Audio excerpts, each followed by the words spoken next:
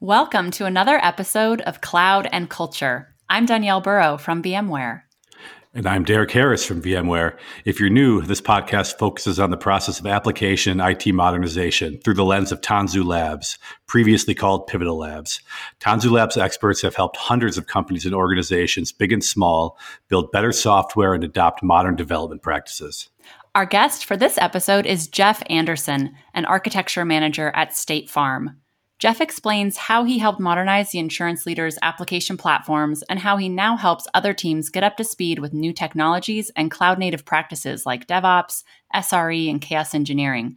He also discusses how the company decides which applications to run on which platforms, both on cloud and on-prem. So stick around to hear Jeff's insights and hopefully learn some lessons to accelerate your modernization efforts. So, Jeff, thank you so much for joining. Would you mind just giving a quick introduction and tell us a little bit about your role at State Farm?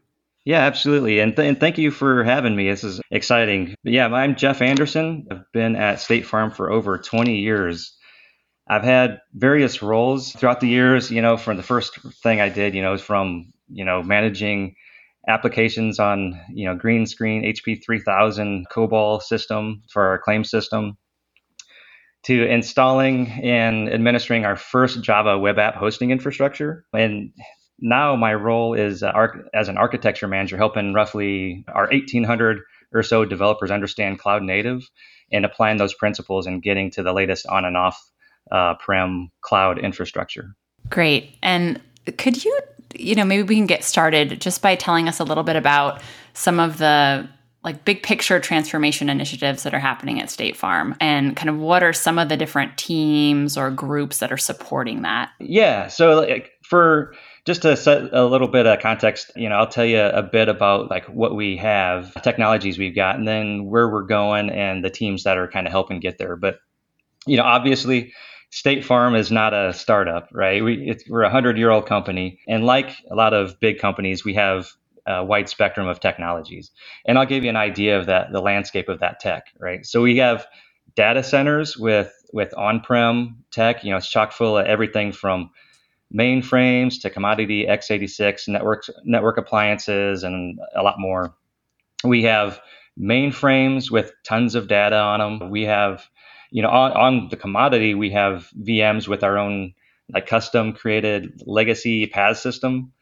But we also have Tanzu application service and Kubernetes clusters available too for our developers. And then also we have access to public cloud providers as well. And, the latter ones are the more strategic platforms for our developers. So it really, in order to modernize and get there, the challenge is that, a huge challenge that we face is going to be how do we untangle these huge databases and monolithic apps that are years old and get those into product-based microservices, right? Questions like, where do we host them? Are we going to host them on-prem or in public cloud? Picture a couple hundred development teams at State Farm immersed in the platforms of which the apps they manage reside, and gaining a lot of expertise in each one of those platforms and really feeling like maybe they haven't had the chance to branch out and learn about some of the newer tech and the more strategic environments that we're asking them to go to. So with those teams, my team assists those teams by working with them. And we learn by doing through what we call our cloud native dojo. So in the dojo kind of setting, we invite teams into a big collab space. We coach them how to get to one of these cloud platforms with continuous delivery and DevOps principles. But we can't do it alone. So we have partnerships with other teams, learning and development is, a team that at State Farm that allows access to different learning platforms and media. We have a public cloud adoption team that gets access to the public cloud to our teams and provides some curbs and things like that for people to deploy to public cloud. We have an SRE team, site reliability engineering team, that will help developers understand when they create infrastructure in a self-service way, either on or off-prem, how to build in resiliency and availability. And then one of the key teams that we work with is a team called Migration Services. So this team is a team focused on gathering up like all the applications that are targeted for modernization that might be sitting on one of the legacy platforms. And they kind of wrangle the cats to make sure that the work of modernizing and getting to the more strategic target platform, seeing that work gets done. And again, we have the most tight partnership with that team because they help us like identify the teams that we can help the most and then prioritize those. And there's other specialized teams as well, but like those are the key ones. All right. So this is a topic we've been talking about quite a bit on the podcast lately, which is like migrating workloads to new platforms. And I'm curious what when one of your teams is looking at a new platform, whether it's, like you said, the PaaS platform or Kubernetes or the public cloud or what have you, or TaaS or something like that. I'm a couple of questions. Like one is who's driving that decision? Is that the developers themselves, or is it kind of, based on the application's needs, I guess the business needs? And then also just like, how are you making those decisions? I mean, how do you decide, or how do you prioritize one platform over another? Yeah. Well, we've got many applications, right? Like we have one of our more legacy platforms has about 1,000 services and apps that run on it, right? So we have quite a lot, and workload placement it's a big deal. It's using all of the information about not only how the application runs now, but how we'd like it to run, to make those decisions about where to host, where the ideal place to host those applications are. Like, but I'm really proud of our State Farm leadership team promoting growth initiatives and getting our dev teams access to so many materials for learning and time to do that. So I'll say, we have a lot of applications, but I would say the applications themselves and how they'll be kind of properly carved up into product-based services dictates where they'll be hosted.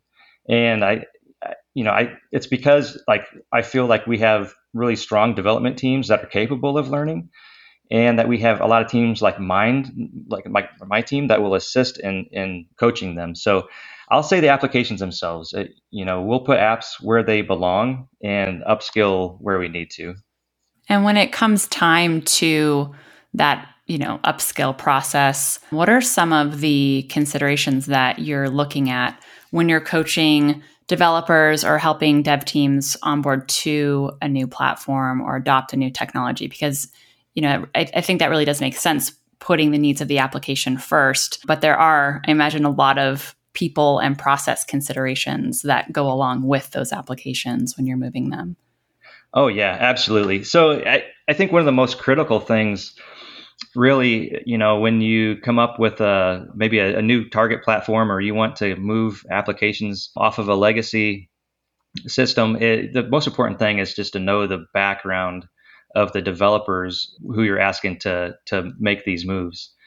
Again, we're a big enterprise with some choices on hosting platforms. We have a few platforms versus it being completely Wild West, right? And that has afforded us the ability to know the experience and skill set of our developers. So when we sunset technologies, we know what our developers are used to, because they've been consumers of a specific platform for a while. And then you have to ask yourself, so how similar is the new platform or technology to what they've experienced before? And really at that point, you have the ability to kind of understand and tailor the coaching and the onboarding to those development teams. It's analogous to the old saying, know your customer and you're going to be successful.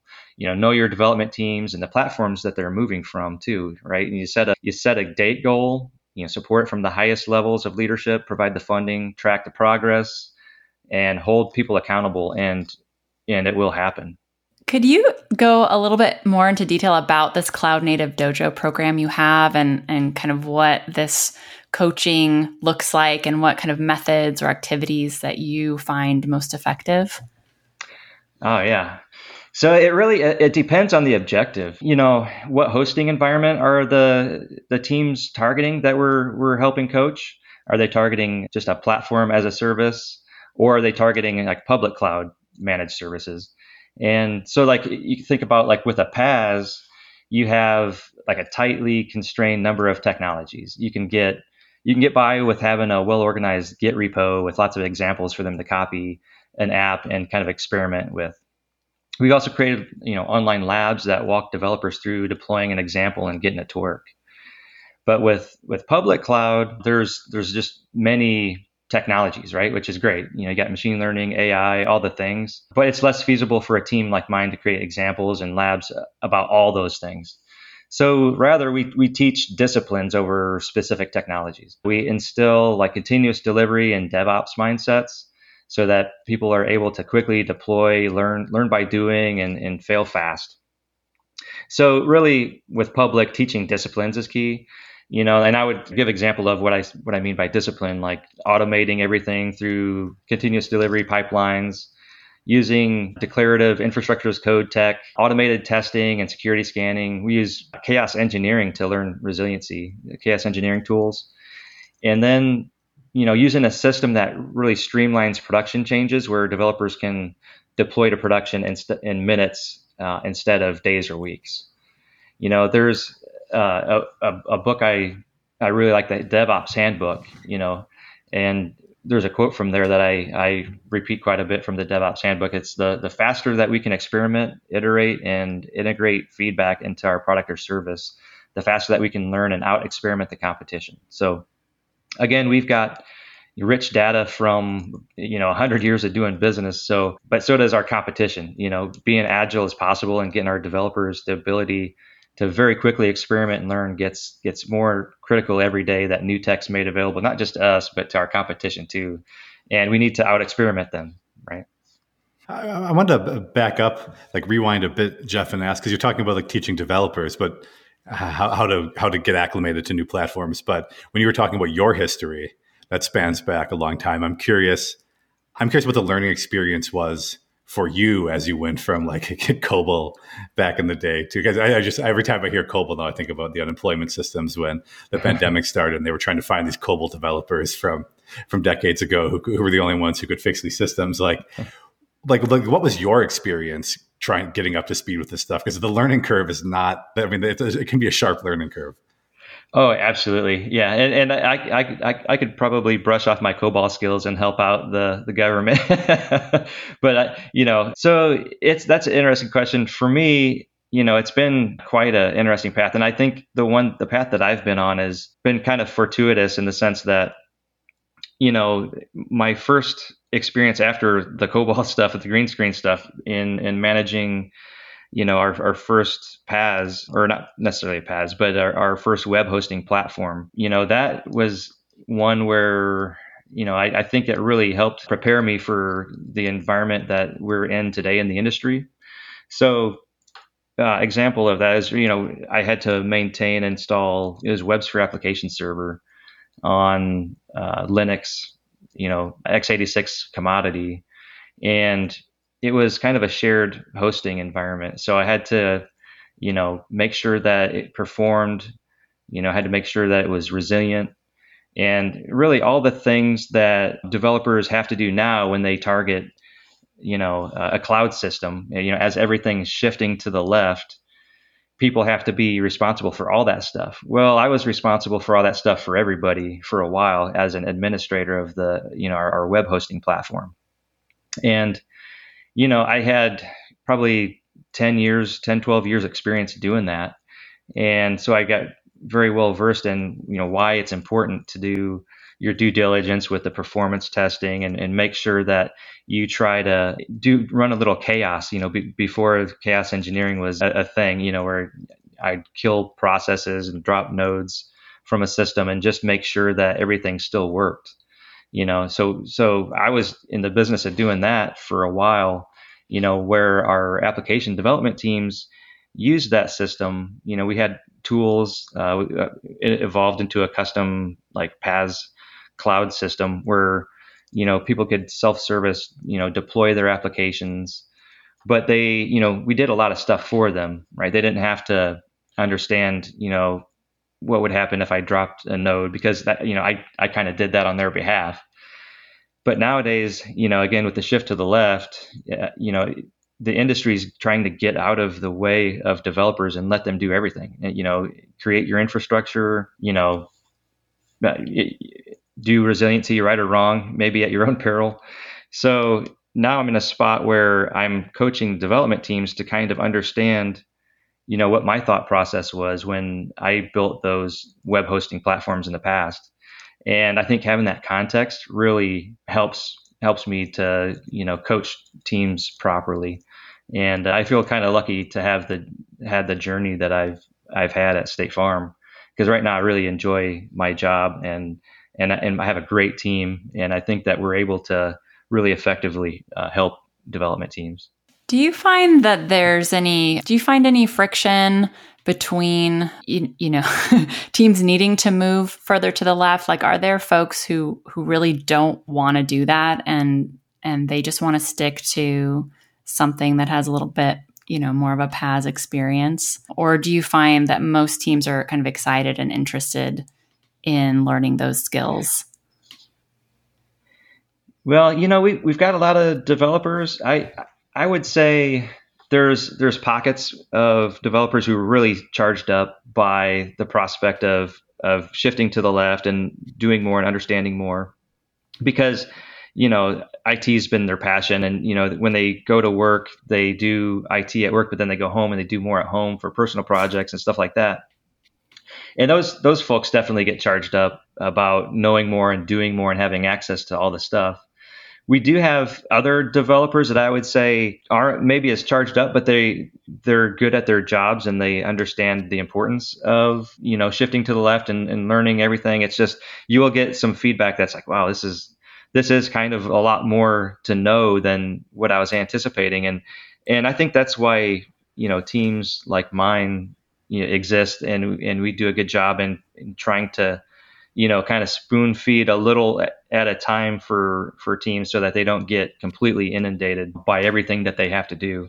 And I do think that, we do a great job at State Farm with, not only learning materials and providing a lot of access to different online tools and things for people to learn, but we also have a lot of great teams that are, specialized, that'll help teams, with whatever, they need help with.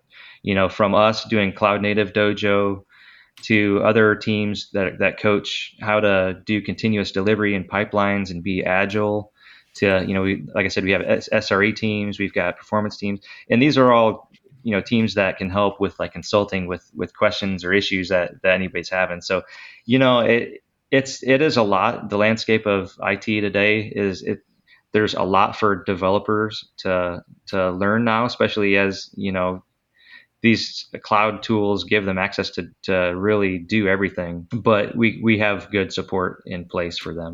Do you find that leads to, because you mentioned SRE a couple of times, and one of the big things we talk about in SRE is reducing toil on the people involved in the system. You talk about, people often talk about developers want to be challenged, they want to have access to new tools and stuff. I'm curious, do you find that these transformations have made for happier operations teams and happier developers? Because I think that sometimes gets overlooked. It's like the tech is one part, but you also need the people engaged and willing and retained in order to actually do it. So, oh yeah, absolutely. One thing that I'll say has been absolutely huge for us. We moved a fair amount of applications to what's Tanzu Application Service now, and when we did it, we had a goal to move. It was, I think, 800 applications that we got moved in about a year and a half.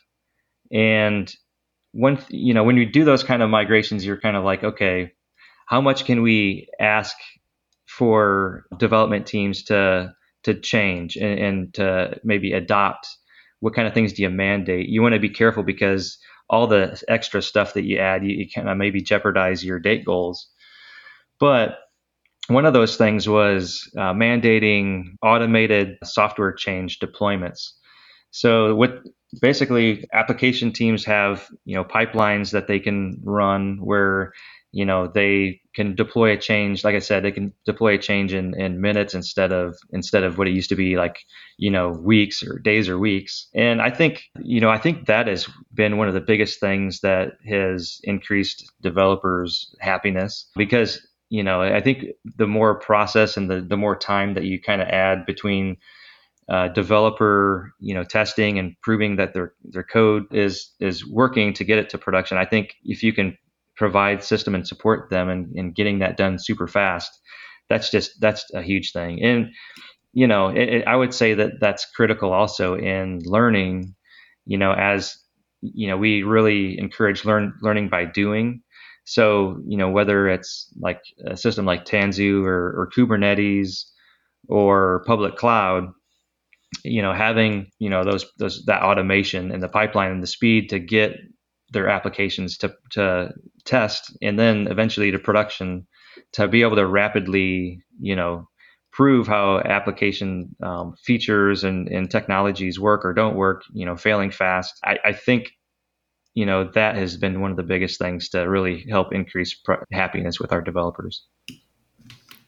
Yeah, that makes a lot of sense. Having those really fast feedback loops is really rewarding. Makes your job easier. We had someone wrote a blog post for us a while ago about mentioning like the dopamine hit, right? And like the more you've accomplished, every little accomplishment it feeds you, right? Rather than that slog of like start over and back at it for another 3 months of grinding on this thing. Like I think, there's a... Yeah, absolutely. Yeah. Yep. Yeah, that's great. You touched on this a little bit earlier, just talking about how there's, when you're training folks to work on public cloud, there's just so much technology to learn that you really focus a bit more on certain skills and disciplines. And I wonder, kind of looking overall at all your tech stacks and all the different platforms that you're coaching developers on, do you think it's those disciplines that is a little bit more challenging for folks to adopt, or is it the tech related stuff that's more challenging these days? I would say, process related stuff, as far as, developers getting access to things, stuff like that. I mean, that can always be a danger, of slowing people down and slowing teams down.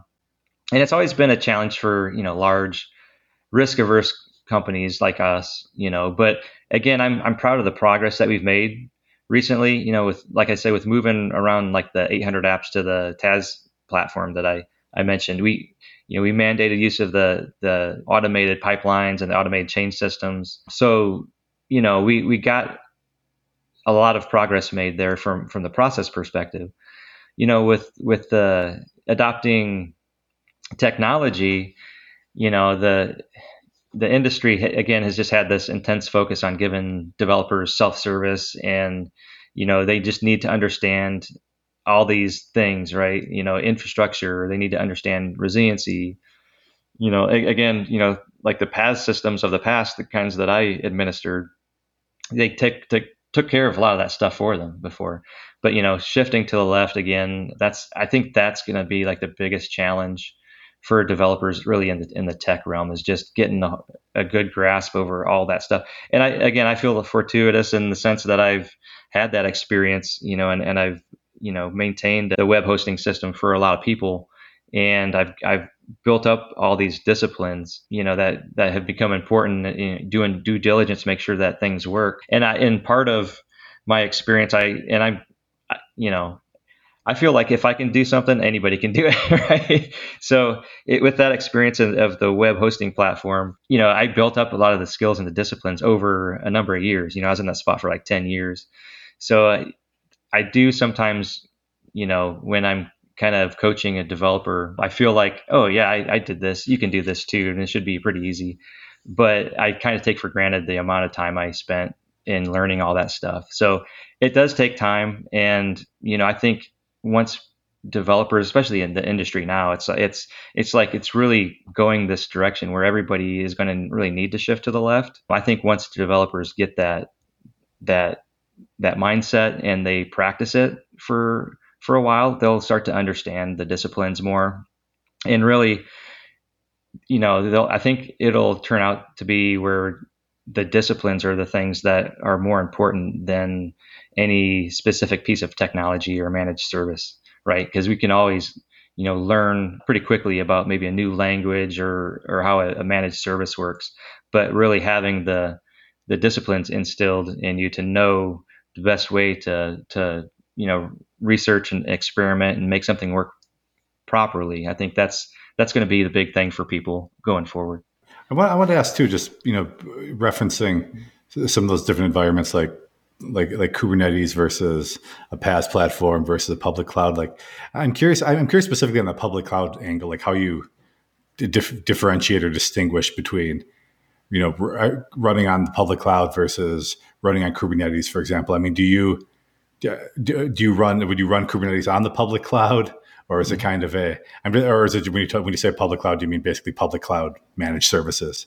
I'm just curious. I'm always curious what that distinction is with companies, because sometimes you hear it and it's like, I don't know that they're mutually exclusive, but maybe in even the circumstances they are.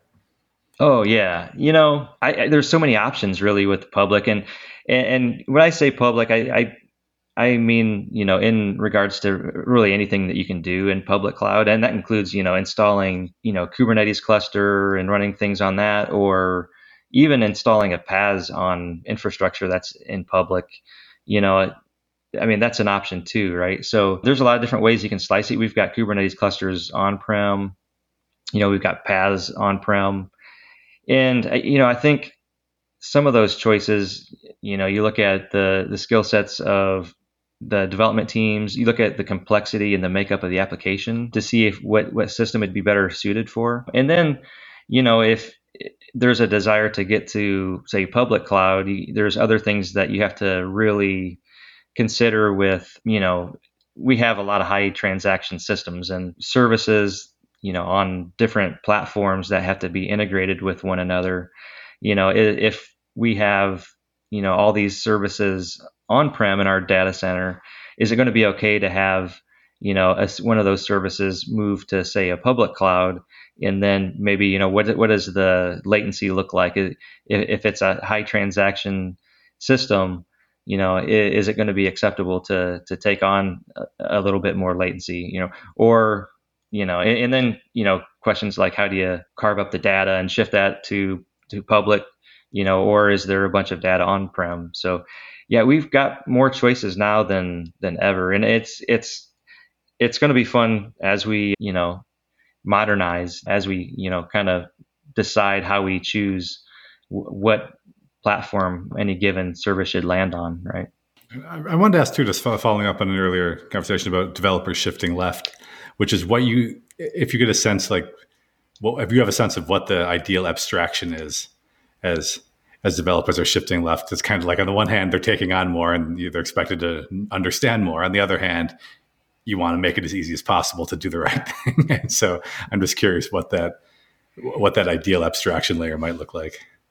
Yeah.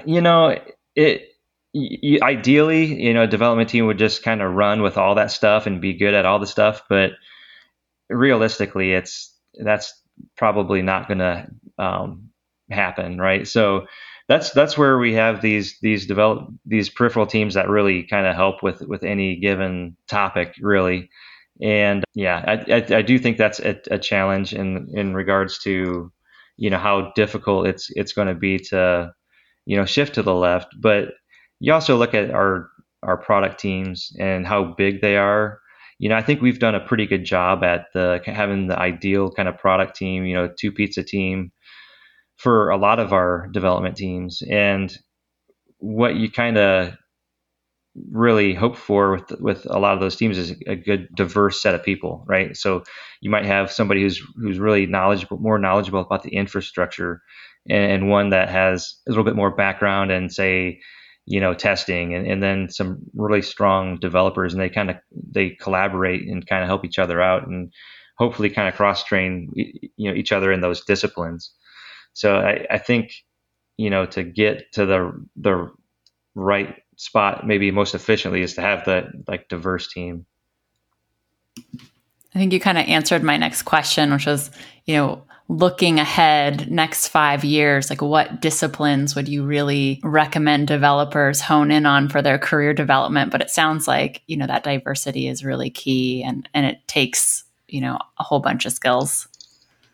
Yeah, absolutely.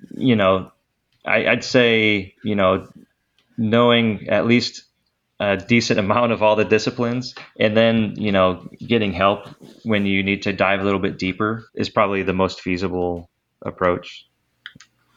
And then finally, Jeff, maybe we can just end, on another, let's call it a prognostication question. But like, when you look, I mean, because this can be State Farm, this can just be industry wide. But I mean, where do you see? Like, I mean, I'm curious what technologies and maybe even what platforms you see having the biggest or process having the biggest impact going forward, or where you think, okay, like if we're investing heavily in one place over the next 5 years or 10 years, it's going to be here. I'm curious what that might be.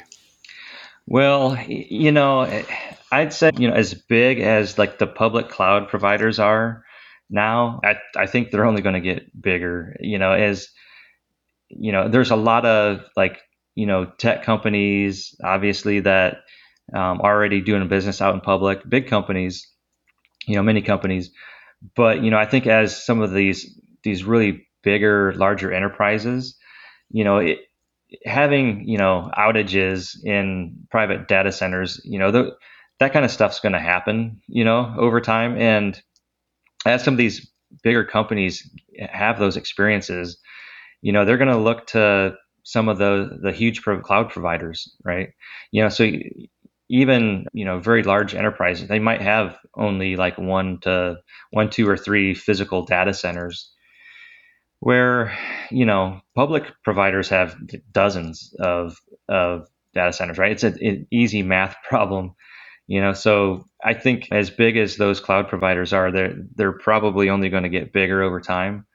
And, I think once, big companies with a lot of data start to get out to public, there's going to be another push to really understand and get the value from that data with tools like, artificial intelligence and machine learning.